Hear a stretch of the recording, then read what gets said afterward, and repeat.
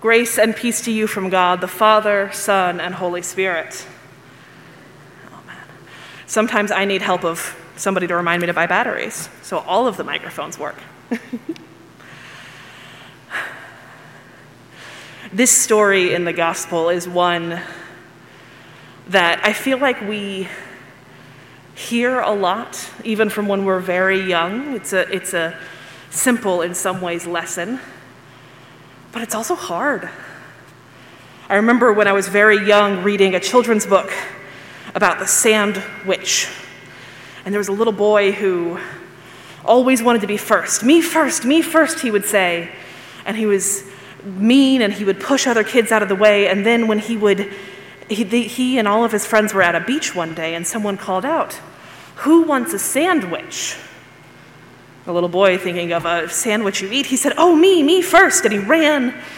And it wasn't a sandwich you can eat, it was a witch who lived in the sand, who lived in a sand castle. And she taught him that being first isn't always the best. It's a simple lesson, one we teach young people, but I don't think it's one that's always easy to follow. Here we see the disciples knowing that what they were arguing about was not what they should be focused on. They're quiet in this gospel story. They're silent to Jesus because they don't want him to know that they were focused on their own power, on their own desires. They know this isn't what Jesus would have them do, but yet they get drawn into the conversation anyways. Peter, the bold and brash one. James and John, the sons of thunder, who asked for a seat at God's right hand. Thomas, who unfortunately got the name Doubting, even though he was desperate to find his Christ after he was risen. Who is the greatest? Who should be first? They know they shouldn't be asking this. And Jesus knows what's on their hearts. And the thing is, we live in a world now where we're always being told to look out for number one, to take care of yourself, to focus on your own needs and desires, and don't worry about anybody else. To climb a ladder of achievement and success and don't worry about who you step on the way up. Once you are great enough, once you are self-sustaining enough, sufficient enough, then you can take care of others. But first you have to take care of yourself. It's so easy to become focused on our own needs, on our own wishes and desires, on our own journey to whatever greatness looks like to us.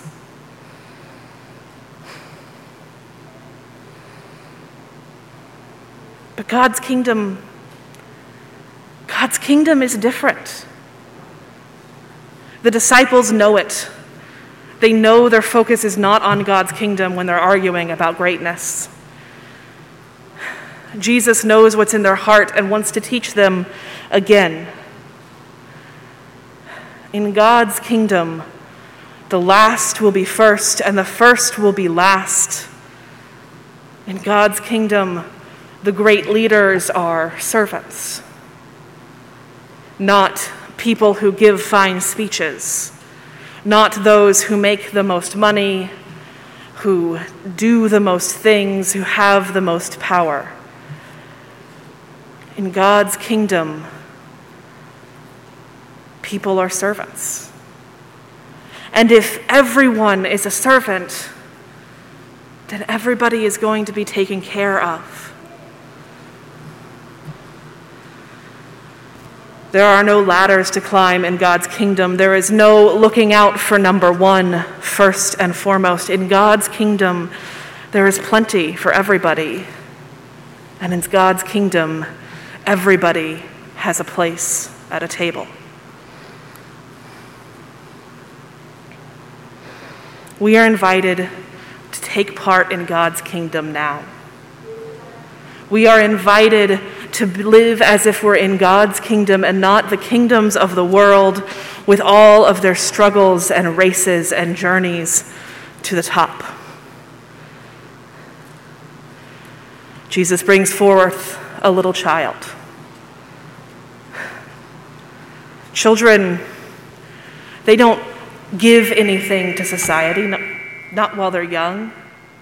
Children don't support their families. Children can't even drive cars.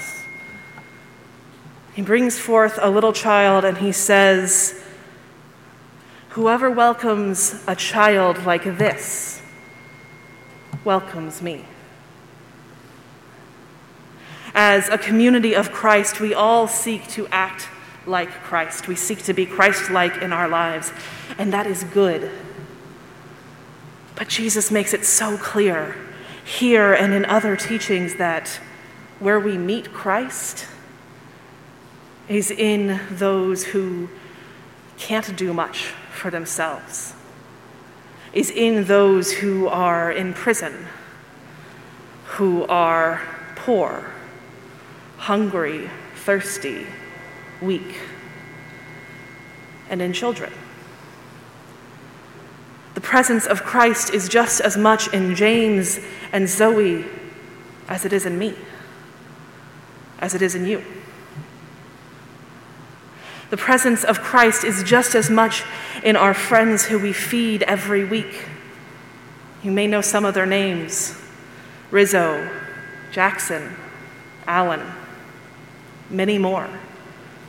Just as much in them as it is in you and me who can afford to find whatever food we want to eat, who have a home to live in, a place where we're safe. When we go out into the world trying to follow in the footsteps of Christ, we are called to remember that we are going to meet Christ there. Not just in others who are doing good, not just in others who are giving up their lives to be a servant, but in those who are being served, in those who have nothing to offer us. When we welcome them, we welcome Christ. And when we welcome Christ, we welcome God, the Father, Son, and Holy Spirit into our lives. When we welcome them, we take part in a kingdom that is separate from this world and that has room for everybody. And we don't do this in order to get on God's good list. We don't do this in order to make sure we're taken care of, because you're already on God's good list. You're already taken care of. You are beloved. Beloved by God. From the moment you were born, when you could give nothing to the world but tears and yelling, when you needed everything given to you. You are beloved. So when we take part in Christ's kingdom, when we go out into the world and open our table and open our hearts, we already know that we will meet Christ and that Christ resides in us.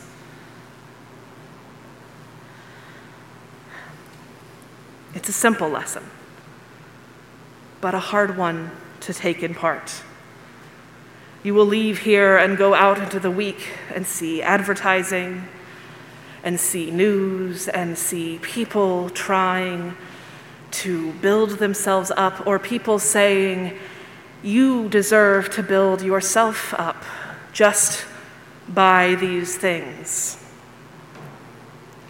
You will look at your bills and be worried and focused on them.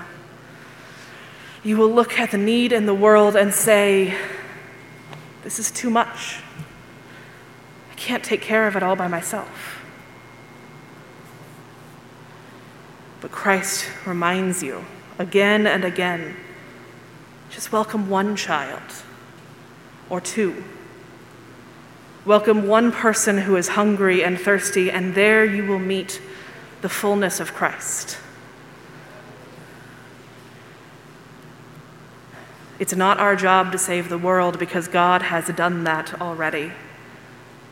But we are invited, welcomed into God's kingdom, welcomed into a life of service because we are beloved and because all of the others are beloved as well. Whoever welcomes one child in my name welcomes me, Jesus says. Christ is out there, just as much as Christ is in here. And what a joy it is when we get to meet him in all of those we meet. Amen.